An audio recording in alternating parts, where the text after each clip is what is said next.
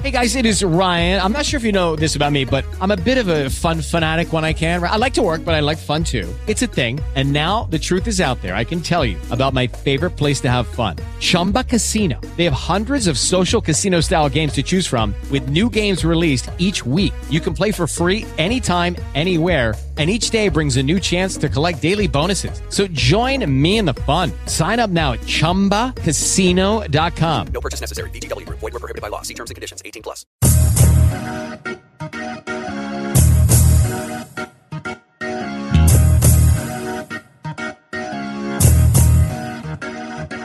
Hello and welcome to the Over and Back Classic NBA podcast. I am Jason, and with me as usual is Rich. Hello, Rich. What's going on, Jason? Not a whole lot. You know, I'm just thinking about things that I have done for an extremely long time, like this podcast. We have done this podcast for, going on 5 years now? Is it really? Holy that sounds crap. about right. Wow. Yeah. Is that true? Someone will check that. Sure, I don't know if that's true. We'll go with it. I like it. It's got a nice ring to it. Yeah. So. Yeah. Maybe 4 years. Either way, it's been a long. It's been It feels like 5 years. If that's good or not, I don't know. Oh, I'm so sorry. I didn't know that was such a drain on your life, Jason. I'm sorry. Taking a whole year out of my life. I'll just see myself out there. All right. Well, I guess that podcast is done. Thanks. Yeah, so great episode. Yeah, good stuff. Yeah. So talk about the Spotify or whatever. We're on Spotify. Yeah. Go there. Yeah. Right. Yes. Leave us a review. No. Yeah. So we are. That's a fun segue into. We're going to talk about the longest tenures that any NBA player has had with one franchise. And we're going to talk about guys who spent their entire career with a franchise, guys who were on one team for an extremely long time, and then just danced around with it, got divorced and just, fluttered about with a bunch of other teams, toward the end of their career. So yeah, some interesting discussion I believe will come out of this, and this was sparked by a pretty what is kind of a momentous event in NBA history. Yeah, and that's, this offseason, Dirk Nowitzki officially signed a one-year deal to remain with the Dallas Mavericks. So barring, any sort of catastrophe during preseason, that he will play his 21st season with the Mavericks, which will be the most all-time for a player with one franchise. And then also barring him just randomly deciding to, join the Grizzlies or something next year, that will, and he seems to indicate that this is it, and this is his last year, and this is his final year with the Mavericks. So this will be it for Dirk. But yeah, this will break the record then for 21 years. Also start out with Dirk, of course, with one franchise, so 21 years with the Mavericks. At this point, he's the franchise leader in games, minutes played, field goals, field goal attempts, three-pointers, free throws, offensive rebounds, defensive rebounds, blocks, points, PR, win shares, and value over replacement players. So yeah, Dirk definitely sets the standards for the Dallas Mavericks franchise and will go down and it'll be very difficult for anybody to eclipse what Dirk has done with the Dallas Mavericks. I don't know if it'll ever be done. It'll take another insanely monumental season or a monumental career to even touch what Dirk has done with the Mavericks. Of course, getting them to their first prolonged amount of success, first prolonged amount of playoff success, and obviously a championship. I mean, that's Dirk's just the Dallas Mavericks. I mean, he's synonymous with the Dallas Mavericks now. Absolutely, yeah.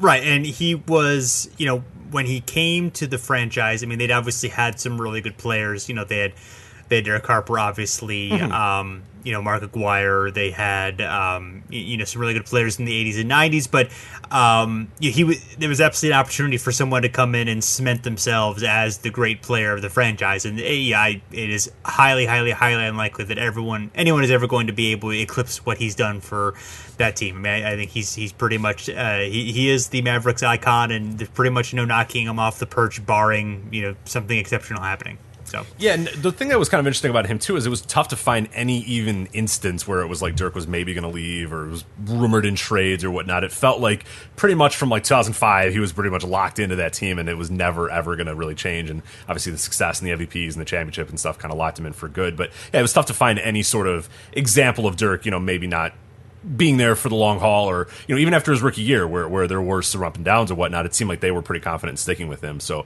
yeah, he's unique in this. We're going to talk about some guys here and there that did, there were rumors possibly of them moving on and doing other places, but it was nearly impossible to find anything of Dirk other than just unsubstantiated rumors of Dirk going anywhere else. It's almost been no contest that he was just going to go to the Mavericks every single year. Sure. Yeah, I just want to mention that Dirk and presumably Vince Carter, again, as long as there's no shenanigans during training camp, will become the next two players to play 21 seasons in the league, joining Robert Parrish, Kevin Willis, and Kevin Garnett. And of course, all of those players have played for several teams, including Willis has played for 8 teams, and Carter will be joining his 8 teams when he plays for the Hawks. I forgot he's on the Hawks. God damn it. Hey, now I mean, come on.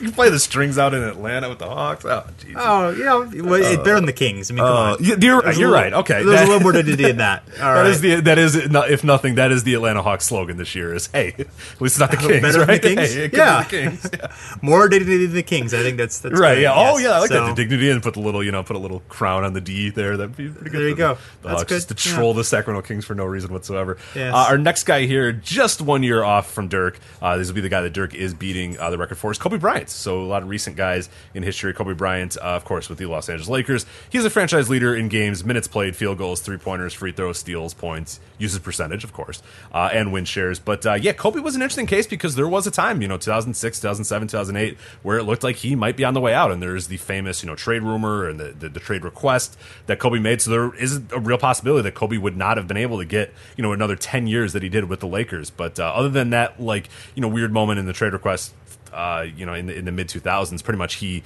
had been a Laker then almost from after the success had come back with Paul Gasol and Lamar Odom, and they won their titles or whatever. It felt like Kobe was just going to stay there forever then. There was a time where Kobe was really rumored to go on there, and apparently, according to him, made a pretty strong trade request to leave the Lakers. So it would have been interesting to see how history would have played that out if he were to leave.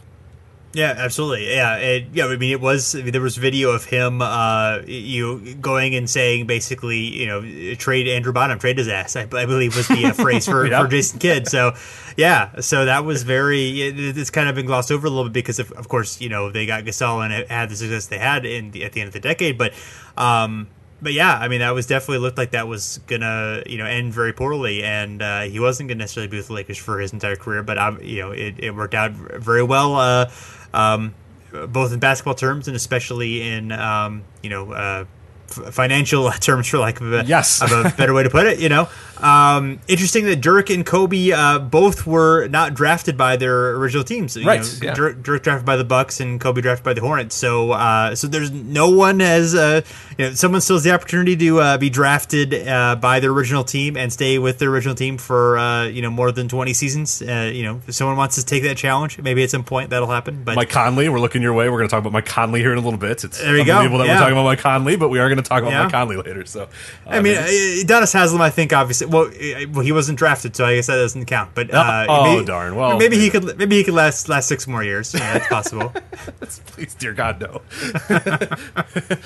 All right, so next on our list, John Stockton here, 19th season with the Utah Jazz, just one away from Jason's record, as you mentioned there a little bit.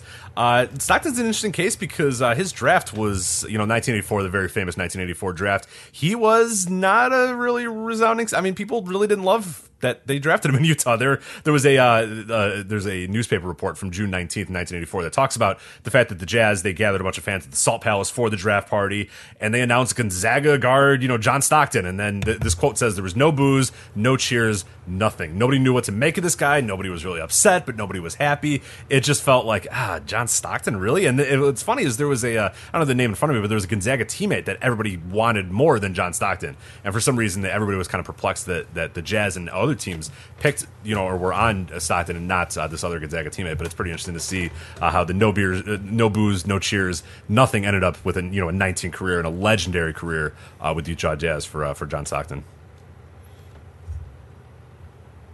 Yeah, and that's he did so much for the team, obviously, along with Karl Malone, who almost made this list as well.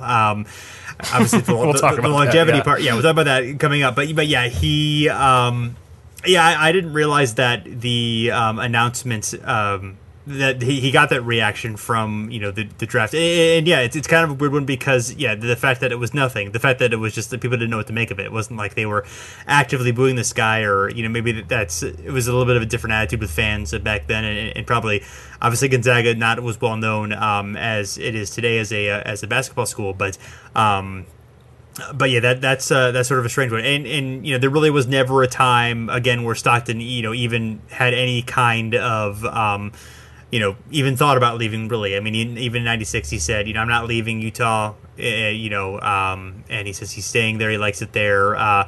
He says if that turns around and bites me, that's the way it goes. He doesn't want to, just wanted to stay there. Was happy there. Was comfort there. And that's cool. I think. I mean, I don't think players should be obligated in any way to stay with the team that drafted them if they have other situations and want to go someplace else or whatever. But I do think it's cool when the situation works out for both the player and the team for them to be able to be there for their entire career. I mean, it is a relatively rare thing for it to happen more than 15 plus years. There's only a handful of guys on this list who are able to spend that much time with the team, or even more so spend their entire career with on one franchise. So that means a lot. Yeah, it does, and it's cool too because we're gonna a lot of the names we're gonna talk about here. Obviously, for playing in the league as many years as they do, they're gonna be top tier players. But these guys are the guys we're gonna talk about are almost iconic with those franchises. Dirk is synonymous with the Mavericks, and that's cool. That there's that way. John Stockton is synonymous with the Jazz, and in a lot of ways, and we'll talk about a few other guys here a little bit who are just synonymous with these franchises for staying there so long. And yeah, I'm all for players doing whatever they can to get the most money and maximize their value or whatever. But if a guy is totally cool with just saying, hey, you know what, I'll sign there because this is comfortable for me. I like it here. Everything's doing well. And it doesn't, as Stockton says, and this is 1996. He says, "Well, if it bites me in the ass, so what? That is what it is." But then they go to 2 straight NBA finals, so it's actually the opposite. It ends up being his most successful a few years as well. But I thought it was kind of funny too is that Stockton did not have an agent as well. He had David Falk initially, who was obviously the super agent of the time, David Falk, and Stockton just let him go and just kind of negotiate on his own from that on. And I was like, no, I don't need it. It's fine. It's cool. It says in one quote, it'd be kind of a joke for me to say, yeah, I'm going to check my options. I'm not. To me, that's lying. For me to say I'd go play somewhere else would be a lie, so why do it? So it's kind of interesting there that he just never did it. And also in 1996 he agreed to a deal that made salary cap space available so the team could improve, and obviously they did improve the next 2 seasons. In exchange, though, hard negotiator John Stockton insisted that Delta Center ice time be made for his son's hockey team, though. So really, John Stockton swinging a big stick there. You're gonna pay me less, but gosh darn it, you're gonna give ice time to my son's hockey team. So yeah. He probably also said gosh darn it too, which is the good part as well. He probably did. He probably did, yeah. As far as Stockton, franchise leader in games, 3-pointers, assists, steals, offensive win shares, and win shares per 48 for John Stockton on the Jazz. So we'll move on now to 19 seasons as well. This is Tim Duncan, the San Antonio Spurs, of course. Really hope he could have made it to 20. That would have been pretty fun. He would have also got a record, but alas, it did not happen. Of course, with Tim Duncan, the famous thing is in 2000, he almost left. The quotes from Tim Duncan is he said, point blank, I came real close to leaving. I came close to leaving, real close. There, of course, was the goal to form a super team in Orlando with Tim Duncan, Grant Hill, and Tracy McGrady. Coach Doc Rivers famously had a rule where significant others could not be on the planes, and that was the rumor deal breaker for Duncan and his family. So immediately after that, when Duncan kind of had cold feet about this situation, was then sort of thinking of his other options. David Robinson, who was vacationing in Hawaii, cut that short, met up with Greg Popovich. They go to the Virgin Islands, and then they they convinced Tim Duncan, I should say, to stay with the San Antonio Spurs, and that was probably a good pick because then, of course, he makes 19 seasons with the Spurs, becomes the franchise leader in games, minutes played, field goals, offensive rebounds, defensive rebounds, blocks, points, offensive win shares, defensive win shares, value of replacement player, basically everything. Tim Duncan becomes the Spurs in a lot of ways, but yeah, it would have been fascinating to see after 3 or 4 years, Tim Duncan just bouncing and going to Orlando. It's just amazing to figure out or try to understand maybe what his what would the career of Tim Duncan be if he didn't have the sort of identity that he has with the Spurs, and if he didn't have the success with the Spurs? Obviously, he would have already won a title with them, but then going to Orlando and doing whatever it was there that those guys would do, just fascinating to think of how different his career would be, sort of perceived. Yeah, and how successful the Magic would have been with those 3 guys. I mean, obviously, Hill would have dealt with all his injuries, but Duncan and McGrady would still have been a great pair together. But so many what ifs on that, and whether he would have been able to. Obviously, he wouldn't have had 20 years, but he would have had maybe like 15, 16 years with the Magic, and that's still a pretty impressive run, wondering how much this they would have been able to have. And yeah, lots of things there. Probably turned out better the way that it turned out. Obviously, Duncan winning 4 championships, in addition to the first one that he'd won in '99 with the Spurs, and all the great accomplishments that he had there. And again, basically, Robinson was really the icon of the team. I guess George Griffin before that, but immediately Duncan pretty much put his mark on that. As I think definitely the first person people think of when they think of the Spurs. Yes. Definitely not Kawhi Leonard. Maybe right now they think No, Kawhi. well, yeah, right, yeah, But later, not so much. Yeah. Move on now to Reggie Miller and the Indiana Pacers, of course. Reggie Miller does 18 seasons with the Pacers, but famously was courted by the Knicks in 1996. And there's some interesting ideas about that courting, if it was Reggie Miller just kind of using the Knicks as leverage to get more money from the Pacers, if there was real interest in there. Miller's agent, who, I mean, of course, maybe not the most impartial judge here, but Arn Tellem said that Reggie's interest in the Knicks is sincere. This is a quote from the time. It says, Reggie's interest in the Knicks is sincere, and if the Knicks are sincere, there's a good chance we could work something out. I don't know what the Knicks will offer or what the Pistons will offer. We'll find out probably on Tuesday. And of course, as I mentioned, there's sort of that weird idea if there was going to be leverage. Is he just trying to get more money from Indiana? There was rumors at the time, if you read articles, that they were between two guys, the Knicks. They were between Allen Houston and Reggie Miller.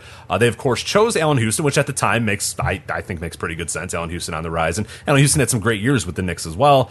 And Reggie, was still solid and would still have quite a few more years under his belt. But yeah, I'm okay with the idea of choosing Allen Houston over Reggie Miller. But yeah, where do you stand on the Reggie Miller to the Knicks thing in 1996? Was it a real thing? What would that have been like? Either that just feels icky. Yeah, I don't like that. I don't like no, it at all. That's really, really hard to imagine because I mean, a lot of people feel that way about Durant going to Golden State, from Oklahoma City because they were playoff rivals and so forth. But yeah, I mean, it was a lot more personal with the Pacers and Knicks, and obviously that was added to later on in the '90s as well. It wasn't. It had already started, but it was far from concluding. They played 4 or 5 years in a row in the playoffs. So, yeah, I don't know. I mean, I think that I can see at the time picking Houston over Reggie because Houston was younger and, had maybe looked like he might be more of a star. But I don't know. I mean, I would have, I think Miller was he's obviously the better player at the time. And, if you can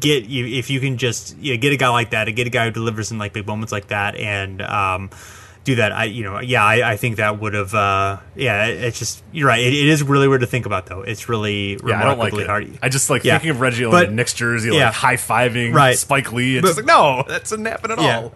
But who would have known that Reggie would still be, pretty good in like 04 and 05? Right. I would have never that long. That. Yeah, you would think maybe he would have like 4, good years left. But yeah, he had like 8 good years left. So, yeah. And of course, Reggie Miller, franchise leader in games, minutes played, field goals, 3-pointers, free throws, assists, steals, points, offensive win shares, defensive win shares altogether, value or replacement player. So he's definitely pretty good.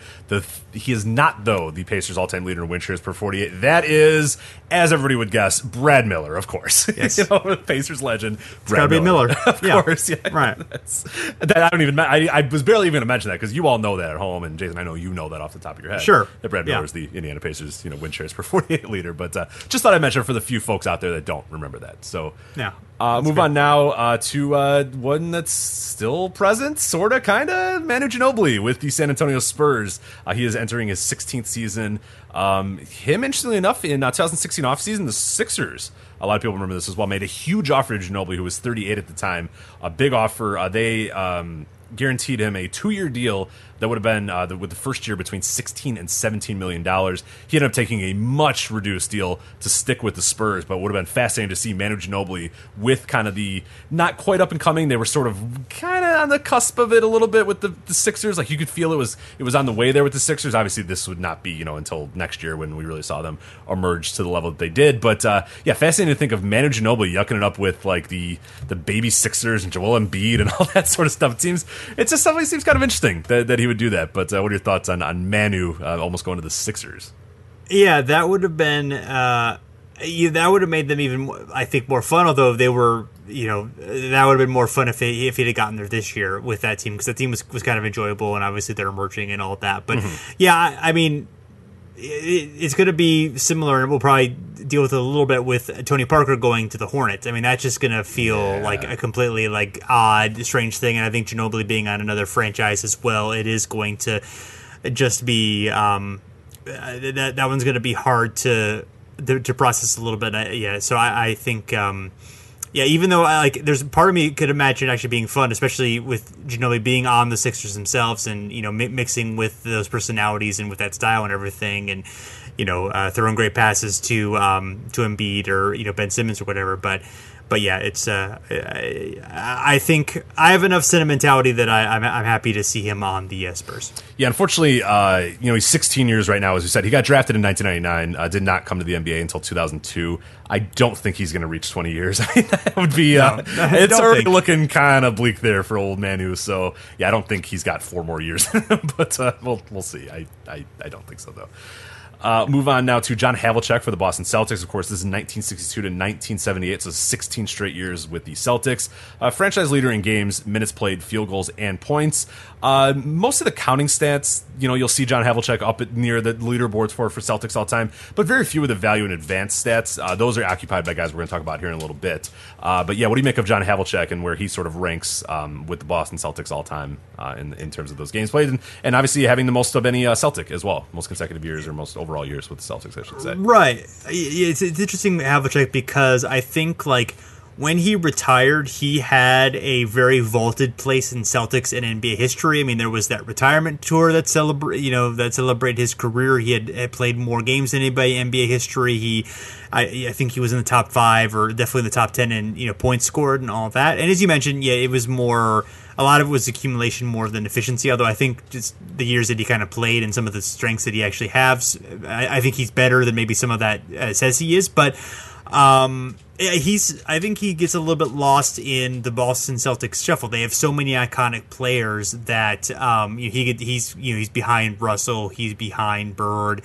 And he's sort of sandwiched between those two. I mean, he's obviously part of that 60s era. And he's right before that 80s era where he's sort of, maybe his best years were those 70s teams that were really great, but somehow get lost in the shuffle because of all the other great Celtics teams. So I think he's if he had played for just about any other franchise other than maybe the Lakers and the Celtics, I think he'd be the most important player in that team's history. But because he played for the Celtics and they have so many important players, and a little because of the time that he played, and also that he didn't have the most captivating personality, and also that he didn't really stay with the game after he retired, all those things I think have made him less valued or appreciated or remembered than maybe I think that he deserves. Absolutely. You mentioned this guy a little bit earlier, Udonis Haslem, 15 seasons right now with the Heat. Went undrafted, so I don't know how we're going to clarify him there a little bit. But Udonis Haslem, franchise leader in offensive rebounds and defensive rebounds. That's it, and I don't think he's probably going to collect any more. Maybe all-time games and stuff you can sort of contend with, but he also has to get into these games for that to count. And I don't know. Udonis Haslem, it's hard to believe it's been 15 years of Udonis Haslem in the Heat, and he's seen so much to do with that franchise. I mean, think about that. 2003 to now, I mean, that's the end of the Morning era, the Dwayne Wade and Shaq era. He sees the Big Three era. He sees of course, the James Johnson era. That's just the different things, and it's all the constant is Udonis Haslem. It's just it's pretty amazing. It is, yeah. He's the first non-Hall of Famer on this list. Really, you have to go down pretty far before you get to. Well, I guess there's one other one who's not a Hall of Famer that we'll get to. But yeah, it's interesting that right now we have 2 of those guys who are very much for whatever reason they stuck around with those teams, were part of those cultures, even though they were good basketball players at their peaks, but they just have been around there and have just kind of stuck around there for rather than. Before those 2, everyone else who had played 15 more years with the team was a bona fide Hall of Famer, one of the best players in their franchise's history. Yeah, and then so there's a guy here in a little bit that we'll talk about for sure that definitely sticks out like a sore thumb. But this man does not. Dolph Schayes with the Syracuse Nationals, Philadelphia 76ers. He goes 15 years with that franchise. Of course, they move along the way, but still with the same franchise there. Drafted by the New York Knicks, though, which is interesting as well in 1948. Opts to play for the Nationals in the NBL, and then of course the Nationals moved to the NBL or moved to the NBA in 1949. So different stuff there. Franchise with the merger, and Dolph Schayes is a franchise leader in free throws, total rebounds, offensive win shares, defensive win shares, and win shares. So I ask, does that surprise you a little bit, given that the Syracuse Nationals, the 76ers, have a really storied franchise history? I mean, a lot of really great players. We're going to mention them quite a few times, including the next guy we're going to talk about. Does it surprise you that Dolph Schayes would be so high on the list for some of those? I mean, only because I've looked into it a little bit and know a bit of history. I mean, I think the thing with the Sixers' best players is that they didn't necessarily have a lot of longevity with the franchise. I mean, Iverson obviously, moved on after, 9 or 10 years.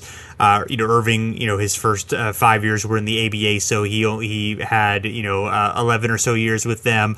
Wilt only had a relatively short stint with the Sixers. So they've had a lot of great players during the time. Moses Malone, he was there 4 or 5 years. So, but most of their truly great best players, don't quite have the longevity with the franchise that Shays and Greer have.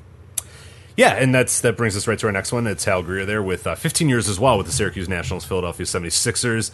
He's the franchise leader in games, minutes played, field goals, and points. So he kind of fills out some of those other ones that Dolph Schayes doesn't have. And I think, again, speaks to your point that, these guys might not always come, 1 and 2 when you mention the best players in that franchise's history, but they were there for so long that some of these stats, particularly accumulating win shares, accumulating games, minutes played, field goals, points, and that sort of stuff, will go to them a little bit more than it would a guy like a Wilt, a guy like an Allen Iverson, even a guy like a Julius Erving, who we're going to talk about in a bit. But so Hal Greer, of course, leads in those ones there, and definitely, very similar to Dolph Schayes in that sense, where he plays 15 years with the franchise, establishes a long career and a long tenure with that franchise. But pretty interesting to see Hal Greer up towards the top of this list as well.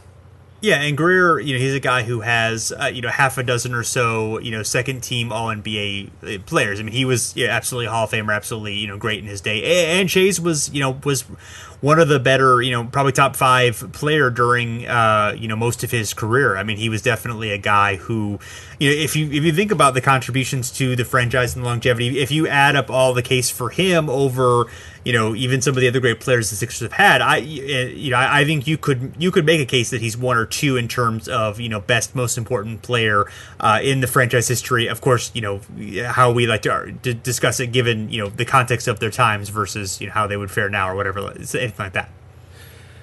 And now we move on to the next guy who, as you mentioned a little bit earlier, kind of in the Udonis Haslem, but I think less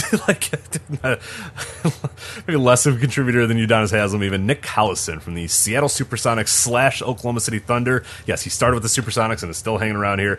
Drafted by in 2003. He missed the entire season though. His rookie season then came into the league, but he was 14 years with that franchise. I believe he finally now has ended that. I think the Nick Collison experience is over. We'll see if he ends up getting re-signed or whatnot, but he leads the franchise in absolutely nothing at all.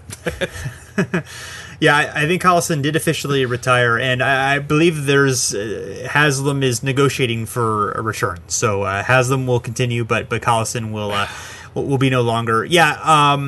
I think he and Durant are the only. I think it might be Collison, Durant, and I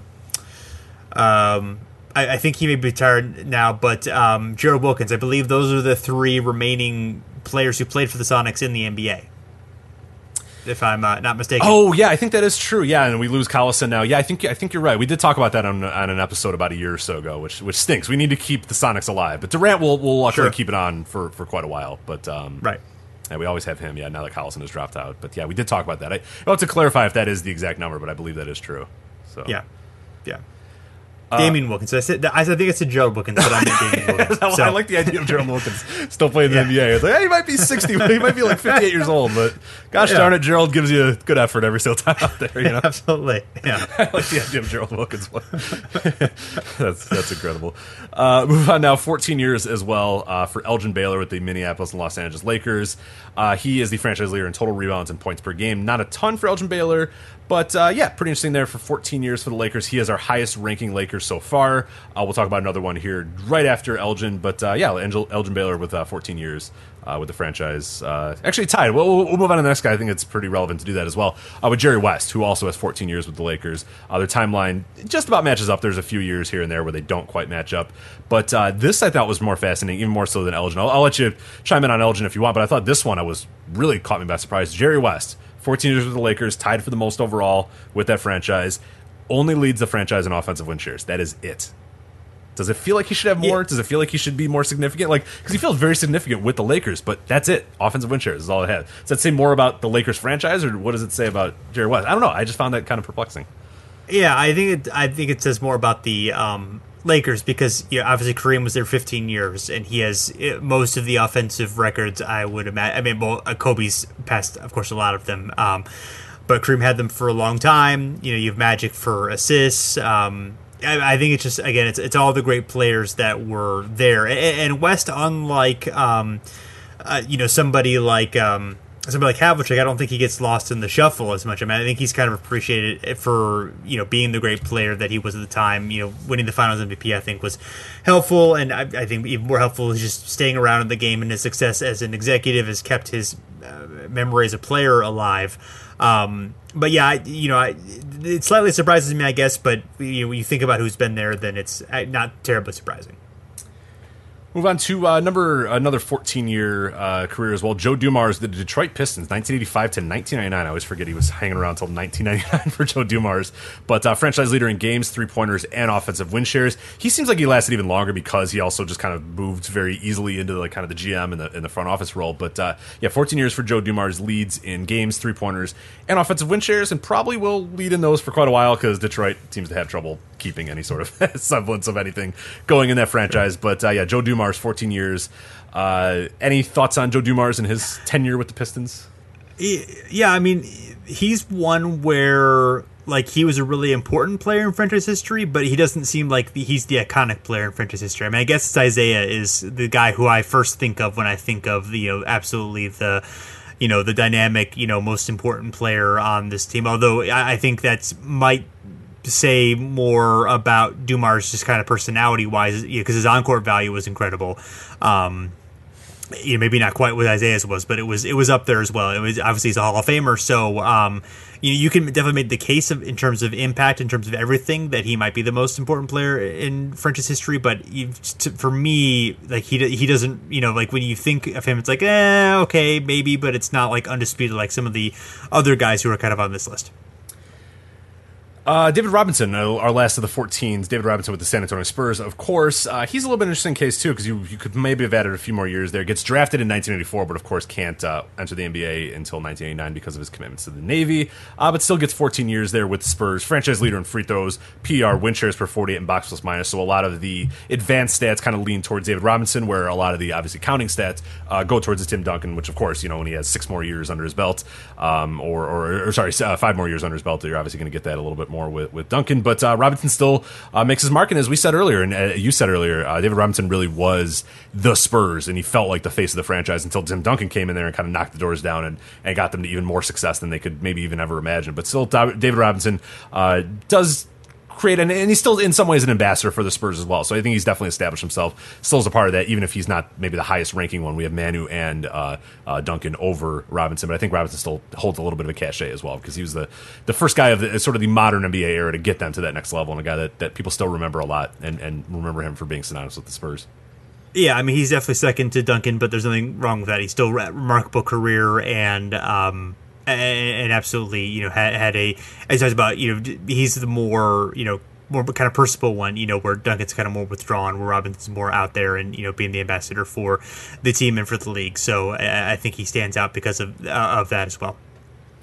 Bill Russell, it's kind of interesting to see him here a little bit later because, of course, he did not have that long of a career. 13 years with the Celtics, drafted by the St. Louis Hawks in 1956, of course, immediately traded them. We've talked about that trade many, many times. Decent trade at the time for both teams. It worked out a little bit better for one team, but at the time, a justifiable trade. But 13 years for Bill Russell on the Celtics. He leads the franchise total rebounds, minutes per game, defensive win shares, and win shares. I mean, we've talked about Russell a lot. I don't know if there's anything more we have to talk about Bill Russell, but if you have anything, feel free. But if not, I'll move on to our next guy. I think we've said enough about Bill Russell on this podcast that I'll. Bill Russell was great. Yes, there you go. WrestleMania. Listen to our WrestleMania series. Yes, exactly. Yes. So, so we have Bob Cousy listed here, but Bob Cousy played 7 games for the Royals, so I feel like he should not. Actually okay, I was wondering, should we take? I wanted to ignore that he played for the Royals, but I guess we should. Because it was kind of a sham, but I guess we should take Bob Cousy out. You're right. Right. Yeah. Regardless, it counts. So I feel you're right. You're right. It counts. So Bob Cousy, you're gone. See you later, buddy. Yeah. Now we move on to Satch Sanders, who was played for the Celtics for 13 years, from 1960 to 1973, and leads the franchise in absolutely nothing because he was Satch Sanders, who had a good career, but obviously he's Satch Sanders. He's not going to be leading the team in anything because Right. Which is fine. Yeah, he was perfect for what he did. He was a great defensive forward. He really great guy from all accounts, and it was important to the team. But yeah, it was he was more along the lines of, I think he was more impactful on the court, but he was more along the lines of your Nick Collisons and your Donis Haslems. Like he was there. He was important. He was great in his role, but yeah, he was not a star. Although people say when he played, he had the talent that he could have been a star, but he just fit into all with the Celtics and fit in that role. They didn't need him to be that way, and that just worked out that way. So, all right, so we're going to kind of go a little bit quicker for some of these other guys as well, so we can get to some of the interesting stories of these. But Wes Unseld, obviously with the Bullets franchise for 13 years. Calvin Murphy with the Houston Rockets, the San Diego/Houston Rockets for 13 years as well. Fred Brown with the Seattle SuperSonics for 13 years. Alvin Adams with the Phoenix Suns for 13 years. I want to bring him up real quick because he is the franchise leader in games, minutes played, offensive rebounds, total rebounds, steals, and defensive win shares. And I wonder, Alvin Adams is a guy that maybe I don't appreciate quite as much, but I think, does it reflect poorly on Phoenix that he's as high in those, or is that more of a credit to Alvin Adams? So I'm not trying to demean Alvin Adams at all. I just think it's kind of surprising. I did not expect him to be so high on all those leaderboards for Phoenix, because Phoenix has had great players as well, but maybe just guys who haven't hung around for nearly that much. So does him being at the top of those lists more reflect on Phoenix, or does it reflect on him, you think? Yeah, I think it's a little bit of both. I mean, I think Adams was really, really good, excellent player. But I think it's partly because Phoenix some of their great players did not have had like 6 to 8, 10-year runs as opposed to 13-year runs. I mean, Nash or Charles Barkley or guys like that. Even Paul Westphal, didn't have the super longest run for that team. Even Kevin Johnson was, I think, 9-10 years or so. So, I think it's just kind of more circumstance than anything. But Adams is another guy who's definitely really fun to watch, really great, kind of all do everything type player, good passing big man, all that kind of stuff. We talked about him a little bit before here and there, but he's a fun guy to watch for sure. Yeah, he's a guy that I'm definitely, after doing this episode and after doing some research, I want to check out a little bit more of, just because I guess I did not realize how, important he was to that franchise, so definitely going to check him out a little bit more.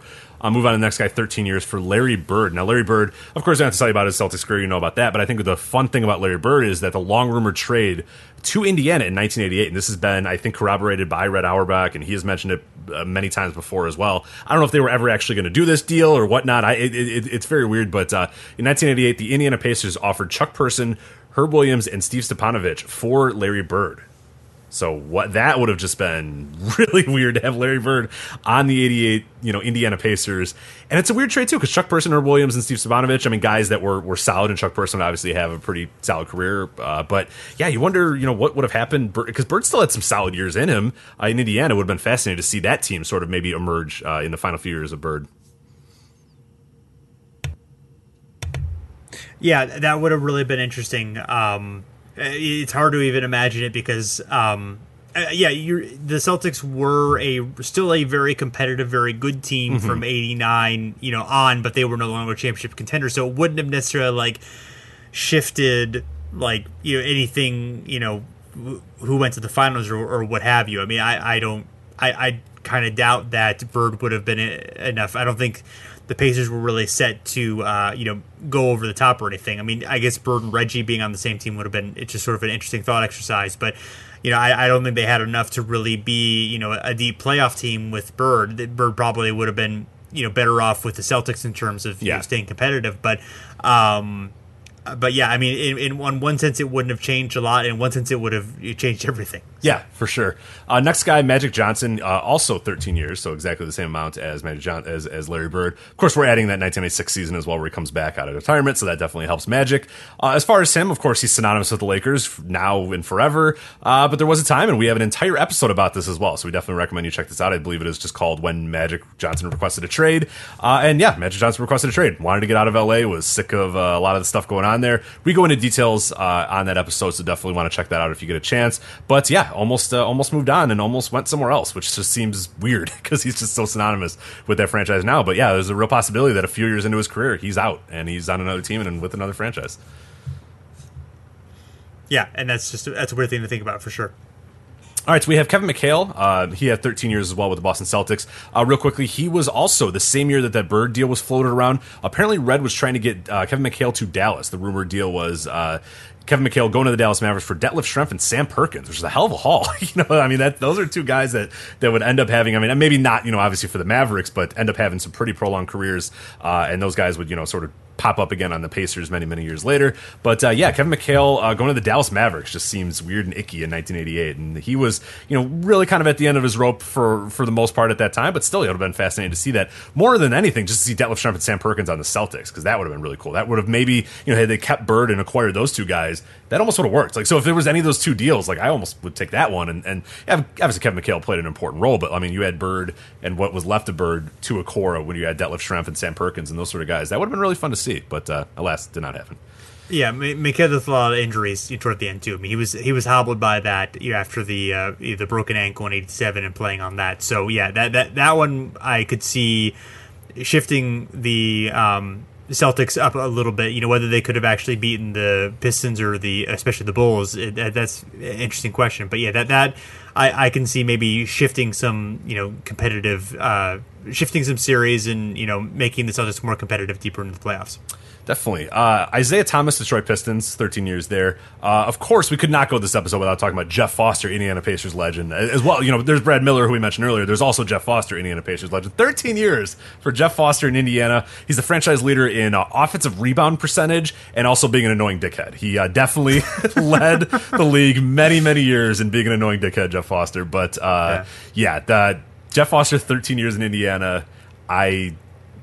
You could have put a gun to my head and asked me how many years did Jeff Foster play in Indiana, and I would have never got anywhere near 13. I would have said 6. I cannot believe he was there from 1999 until 2012. Think of all that Jeff Foster saw, all the different eras of Indiana Pacers basketball that Jeff Foster lived through. It's just there's the Reggie Miller era. There's he made the finals era. His second year. Then he has the Malice in the Palace. He's got the emerging of Jermaine O'Neal. He has the Danny Granger era. Yeah, the Danny Granger era, and then the Roy Hibbert, Paul George era.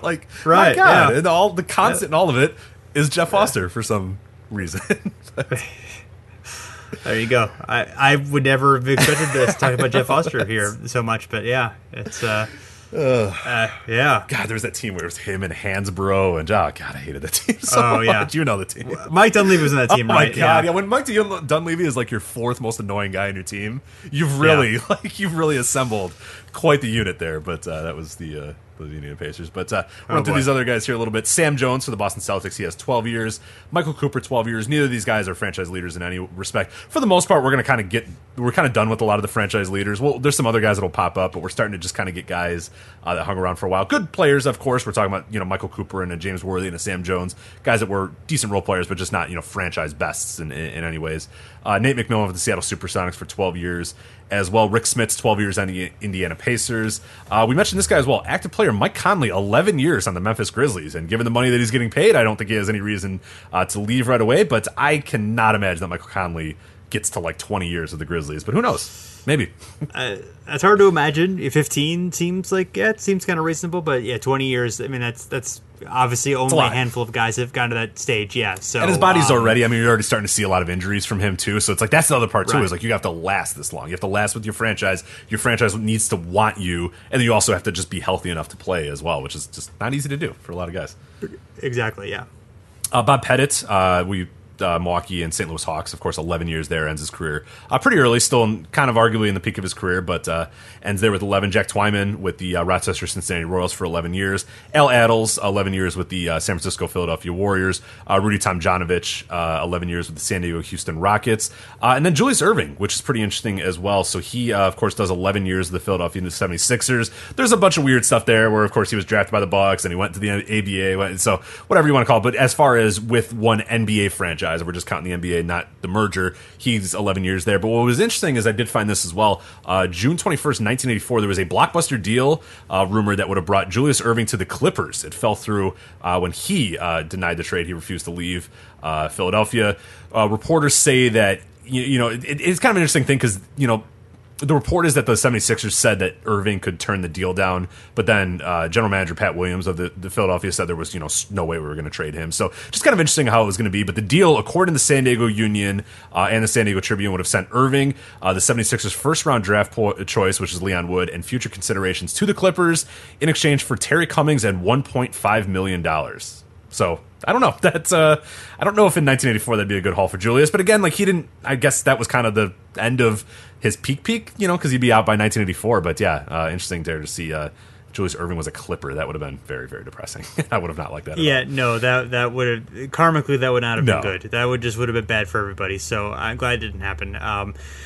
Basketball wise, I mean the Sixers were still good for a couple more years, and 86 they were actually really good. Just the Celtics were better. So. I don't know how much that would have changed in terms of history, but just in terms of we don't want to have to be. That's icky. No, I don't want Donald Sterling ruining anything about Julius Irving. No, so even though this was dad Julius Irving at this point, still right. No, we don't need that. Yeah, we do not need that. So, right. Mark Eaton, 11 years with the Utah Jazz. Vern Mickelson, 10 years with the Minneapolis Lakers. Paul Arizin, 10 years with the Golden State Warriors. Al Bianchi, 10 years with the Syracuse Nationals, Philadelphia 76ers. Cliff Hagan, 10 years with the St. Louis Hawks. Willis Reed, only 10 years with the New York Knicks. Of course, injuries kind of caught up to him a little bit there. Bill Bradley, 10 years with the New York Knicks. Unfortunately, Tom Borwinkle had 10 years with the Chicago Bulls. Unfortunately. Nobody He's a good passing big man. Yeah. Alan Lavelle, 10 years with the Houston Rockets. Joe Griffith, 10 years with the Utah Jazz. Bobby Wanzer, 10 years with the Rochester Royals. Dan Issel, 10 years with the Denver Nuggets. Russell Westbrook, I think this is interesting too. Our last two guys, still active players. Russell Westbrook entering his 10th year with the Oklahoma City Thunder. And then 10 years for Marc Gasol in Memphis. I don't think the Marc Gasol thing is going to last all that much. I don't know about the Westbrook thing. He might be a guy that just becomes like a franchise legend where he just kind of hangs around forever. It'll be interesting to see how that ends up playing out. Yeah, and actually, I believe those guys are both entering their 11th year. Oh, sorry, that's correct. Yeah. Yeah, so I believe Conley's entering his 12th year. So worth noting slightly. Yeah, so getting a little bit closer there. All right, and now we're going to get quickly into notable tenures with one team, even though they didn't play with a franchise. So notable tenures, this is players that had a long career with a team, but then didn't play their entire career with that franchise. So they ruined it by getting traded, or looking for better opportunities. Those selfish people. But we'll run through these guys pretty quickly because we don't necessarily need to break down all the stuff about that. But you have Dominique Wilkins. He spent 12 years in Atlanta before being traded to the Clippers. Then, of course, he would bounce around. And after that, he would go to the Celtics, the Spurs, the Magic, and a bunch of other places that we don't need to remember because Dominique Wilkins is an Atlanta Hawk. That's all we'll ever remember. Right. Sure. Yeah, the Clippers, unfortunately, they were not able to ruin Julius Irving, but they were able to ruin Dominique They did take Dominique from us. So that's very sad. They did. Yes. Blood-sucking leeches there. Robert Parrish, 14 years with the Celtics, but of course started with the Golden State Warriors and then would move on to the Bulls and the Hornets and a few other teams as well. No, that was it, right? Just the Bulls and the Hornets? Yep, this is 4. Yep, just those 4. Paul Pierce, 15 years with the Celtics. Could have been, but then he gets traded for Kevin Garnett and a bunch of other guys and all that sort of stuff. The Boston Celtics trade to the Brooklyn Nets, which we're still dealing with today. But then, of course, he goes to the Wizards. He goes to the Clippers as he rounds out his career. So 15 years with the Celtics, so pretty good, but not quite there. I don't know how we count Michael Jordan. 13 years with the Bulls, kind of. I don't know how we leave when a guy leaves and comes back. I mean, he didn't play for another NBA franchise, so I guess we should count the other years. But, either way, 13 years with the Bulls. Yeah, when we did it for Magic when he came back, so I feel like that's fair to do for Jordan. Yeah, and then apparently I was looking at Basketball Reference, and they say that Michael Jordan played for the Wizards, but I don't remember that, so I'm just going to that didn't happen, so... the Wizard. He didn't play for the Washington Wizards. Yeah, I know they had a team. Yeah, no, there's no way that Michael Jordan played for the Washington Wizards. So we'll just move on. Yeah, Washington Bullets, maybe. But, maybe. I don't. No, he played for the Bulls, not the Bullets. Yeah, exactly. That's where you get mixed up. Yeah, but there's no way he played for the Wizards. So I don't know. Basketball Reference. I'll add them and let them know that they've made some great mistake by putting Michael Jordan in some weird. Like he retired and then came back like 3 years later to play for the Wizards. Come on, get out of here. That didn't happen. Yeah. I mean, some people try to tell me that there was a franchise called the Bobcats. It's ridiculous. I don't. That site's got a lot of errors. Right, they run Hockey Reference and Football Reference and college football. I mean, things get crossed. They get wires mixed up. Get crossed. Yeah, sure. Things happen. I get it. It's understandable. It's okay. Yeah, Bobcats. Come on. Yeah, but I know. Who would name their team the Bobcats? I mean, seriously. So dumb, What's the most ridiculous thing you could ever possibly imagine? Brad Davis, he has 12 years with the Mavericks. He was interesting, though, because he was drafted by the Lakers and then went to the Pacers, the Jazz, and a few other teams before kind of settling with the Mavericks and having a really good career. And then he stuck with the Mavericks, of course, for the last 12 years of his career, but yeah, bounced around a little bit before that. Alex English has 11 years on the Nuggets. Bill Laimbeer, 13 years with Detroit. Kind of interesting here because I don't know if I necessarily 100% remember this, but he was on the Cavaliers for a while too. Traded in 1982 from the Cavaliers to the Detroit Pistons. I feel like a lot of people probably don't know that. He's so synonymous with Detroit that it's hard to believe that he was a Cavalier. He certainly was a Cavalier. Yes, yeah, very early in his career. Yeah, they traded. It was just a year or two after he was drafted. So, yeah, it was one of many dumb moves by the Cavs in the early '80s. Yeah, not the best run team. No, yeah. definitely not. Yeah, when you have a rule named after your incompetent general manager, it's pretty right. Things are going to work. Incompetent and racist owner. Yes, that too. Yes, yeah. Right. Yeah. Hakeem Olajuwon, apparently also Basketball Reference made an error and said that he played with the Raptors, but I also do not believe that. But yeah, of course, 17 years with the Rockets would have been high on that list we mentioned before, but then has his 1 year with the Raptors. So, wow. Chris Mullin, 12 years to start his career with Golden State. Then he would have one more at the end of his career for 13 total, but of course had a stop in Indiana along the way as well. Derek Fisher, this is kind of weird too because he had 13 overall seasons with the Lakers, but in 2 different tenures. So I don't know how we classify that. I guess we can classify it the same way we classify all those, in terms of how we classify him. But Derek Fisher obviously has 13 overall seasons with the Lakers, but moves it up with a few different. He's with the Jazz for a few years, with the Mavericks and Warriors, and the Warriors, and all those. He really bounced around toward the end there. Yeah, so. Yeah, I would not have expected that it would have added up to 13 years. It seems like a lot for him to have. Yeah, right. It definitely does seem like a lot for Derek Fisher. So I was kind of caught by surprise by that as well. Just hadn't quite seen that. Kareem Abdul-Jabbar, of course, has 14 seasons in LA, his longest tenure, but of course is also a Milwaukee Buck. You have heard of Kareem Abdul-Jabbar. We don't have to talk about anymore about him. I don't think so. Good player, Kareem. Dwayne Wade, very good. Yeah, 13 consecutive years with Miami. Added one more last year, and then had some unfortunate runs in Chicago and Cleveland. So that. Oh yeah. Those were just. I'm going to forget that he. I think at some point in the future, I'm going to forget that he was a Cavalier and be like, oh yeah, he played for the Cavs. That's right. Yeah, that's going to happen. Like in 5 years. The 5-10 year, like the retrospective of Dwayne Wade played for the Cavs. You won't believe it. You won't. It'll blow your mind that a Dwayne Wade with hair played for the Cavaliers. It's just like impossible to. We'll probably make the joke about how it didn't really happen. Right. Exactly. In 10 years, when we're mercifully, for some godforsaken reason, still doing this podcast, even though we're making millions from it at that point, so it's obviously why we're doing it. But we'll be talking and making that exact same joke. So mark it on your calendars, folks. In 2028, mark it on your calendars. We will be making that joke at this time in 10 years.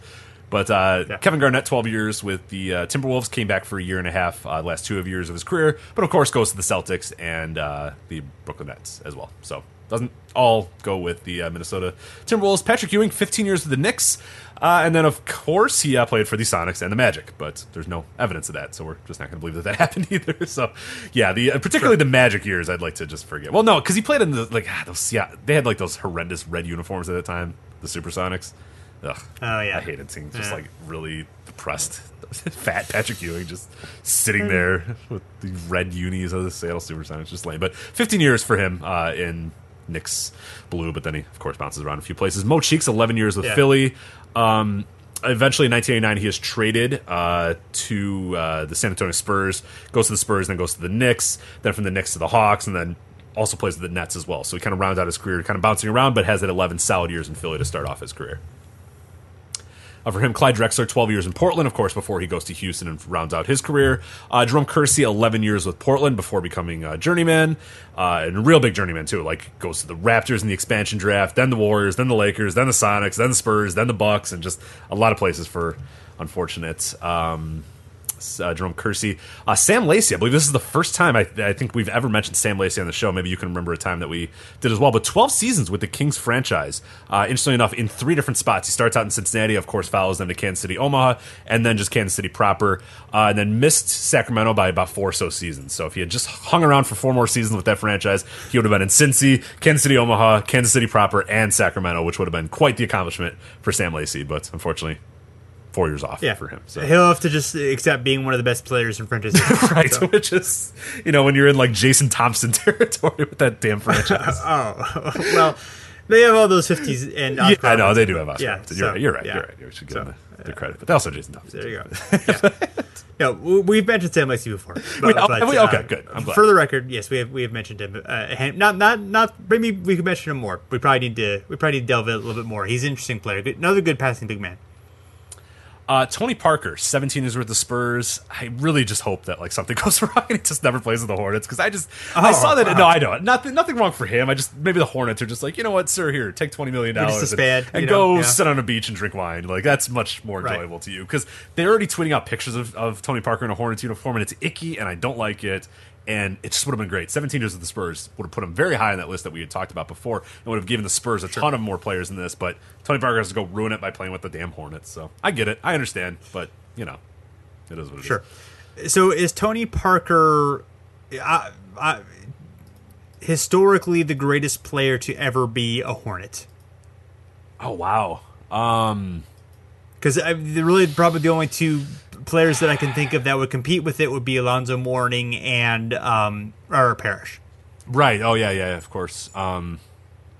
Yeah, you got Zoe. Yeah, so I think, it is between those three.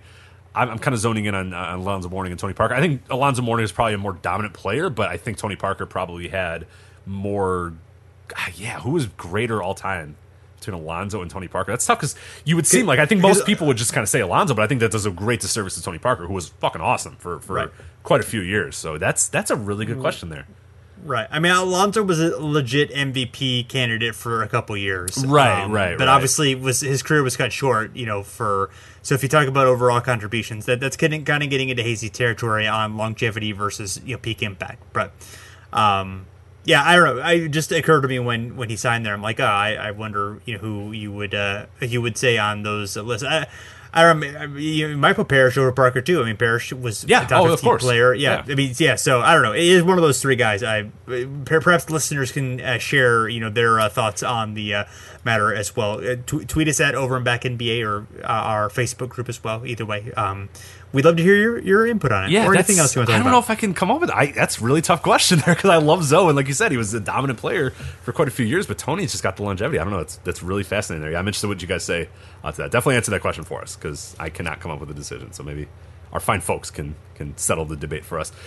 Two more guys here. We got George Gervin, 12 seasons with the franchise, but of course in 1985 is traded by the Spurs to the Chicago Bulls, and then plays out the strings of his career with the Chicago Bulls. But 12 years with George Gervin and the Spurs. I, again, really wish he had not gone to the Bulls because that would be awesome to have Gervin at 12, Parker at 17, Ginobili where he was, Duncan where he was, Robinson where he was. It's just like the Spurs. Because all the other franchises we talk about are these what I would really consider the legacy franchises in the NBA. The Lakers, the Celtics, the 76ers, guys like those. And then to have, the Spurs be and they are, I mean, the Spurs are, and it might take a few years until we kind of realize it. They are a legacy franchise in the NBA. I mean, they've been really good for a lot of years. We've talked about it before. The 50-win streak is incredible. The playoff streak is incredible. The stuff they've had. And they've been good almost from the moment they joined the NBA and shit, even in the ABA as well. So they're maybe not at that point quite yet, but they probably should be. But it's just interesting to see them almost dominate that list in terms of guys just hanging around there. And you would never think San Antonio would be this place where people just end up spending almost their entire careers with, but they do. And it's not just a recent thing, too. George Gervin kind of sets the standard there with 12 years with the franchise.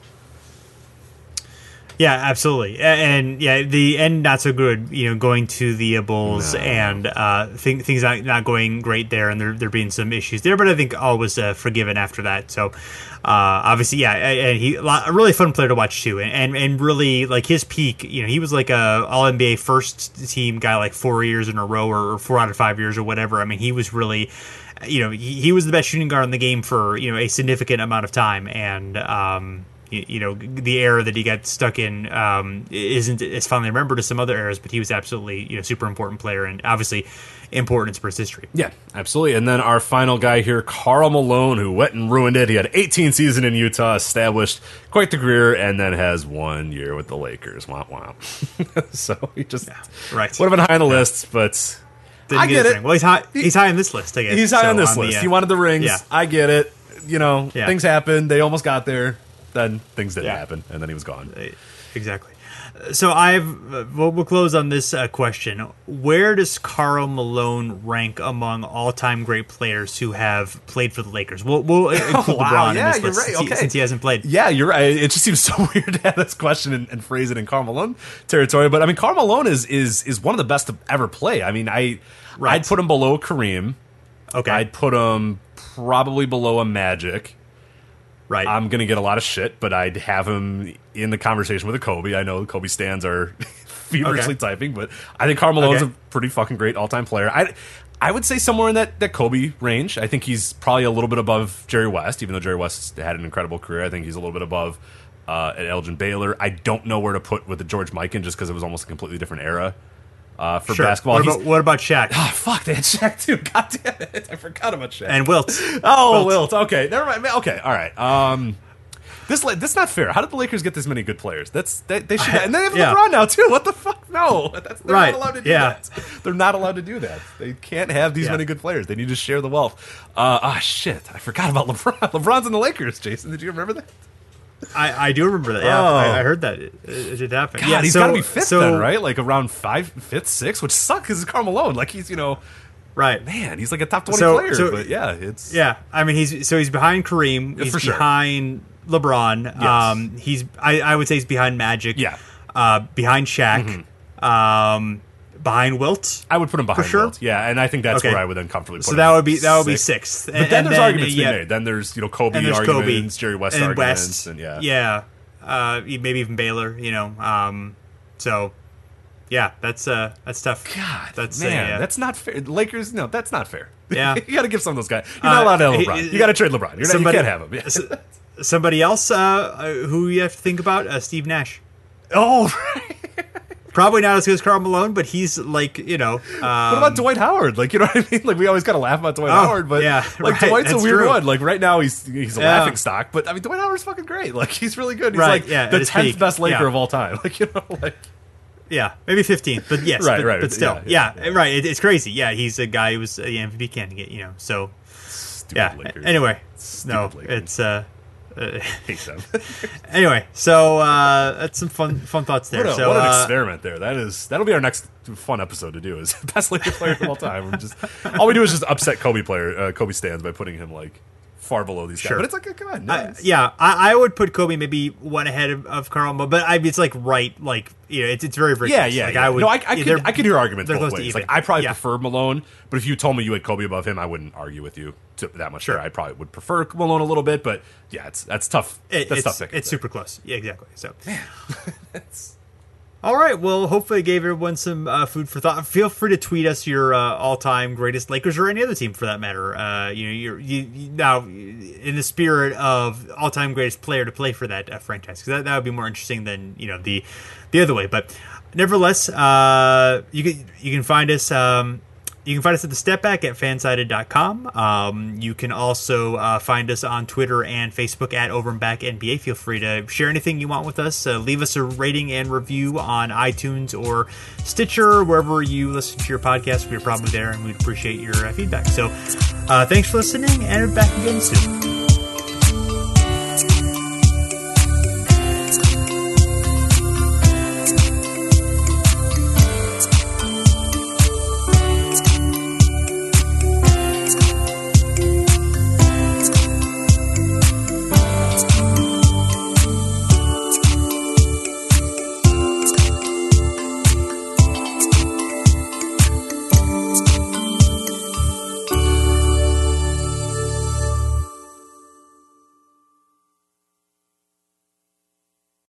With the Lucky Land Slots, you can get lucky just about anywhere. This is your captain speaking. We've got clear runway and the weather's fine, but we're just going to circle up here a while and get lucky. No, nothing like that. It's just these cash prizes add up quick. So I suggest you sit back, keep your tray table upright, and start getting lucky. Play for free at LuckyLandSlots.com. Are you feeling lucky? No purchase necessary. Void where prohibited by law. 18+ terms and conditions apply. See website for details. Join us today during the Jeep Celebration event. Right now, get 20% below MSRP for an average of $15,178 under MSRP on the purchase of a 2023 Jeep Grand Cherokee Overland 4xE or Summit 4xE. Not compatible with lease offers or with any other consumer incentive offers. 15,178 average based on 20% below average MSRP from all 2023 Grand Cherokee Overland 4xE and Summit 4xE models in dealer stock. Residency restrictions apply. Take retail delivery from dealer stock by 4/1. Jeep is a registered trademark.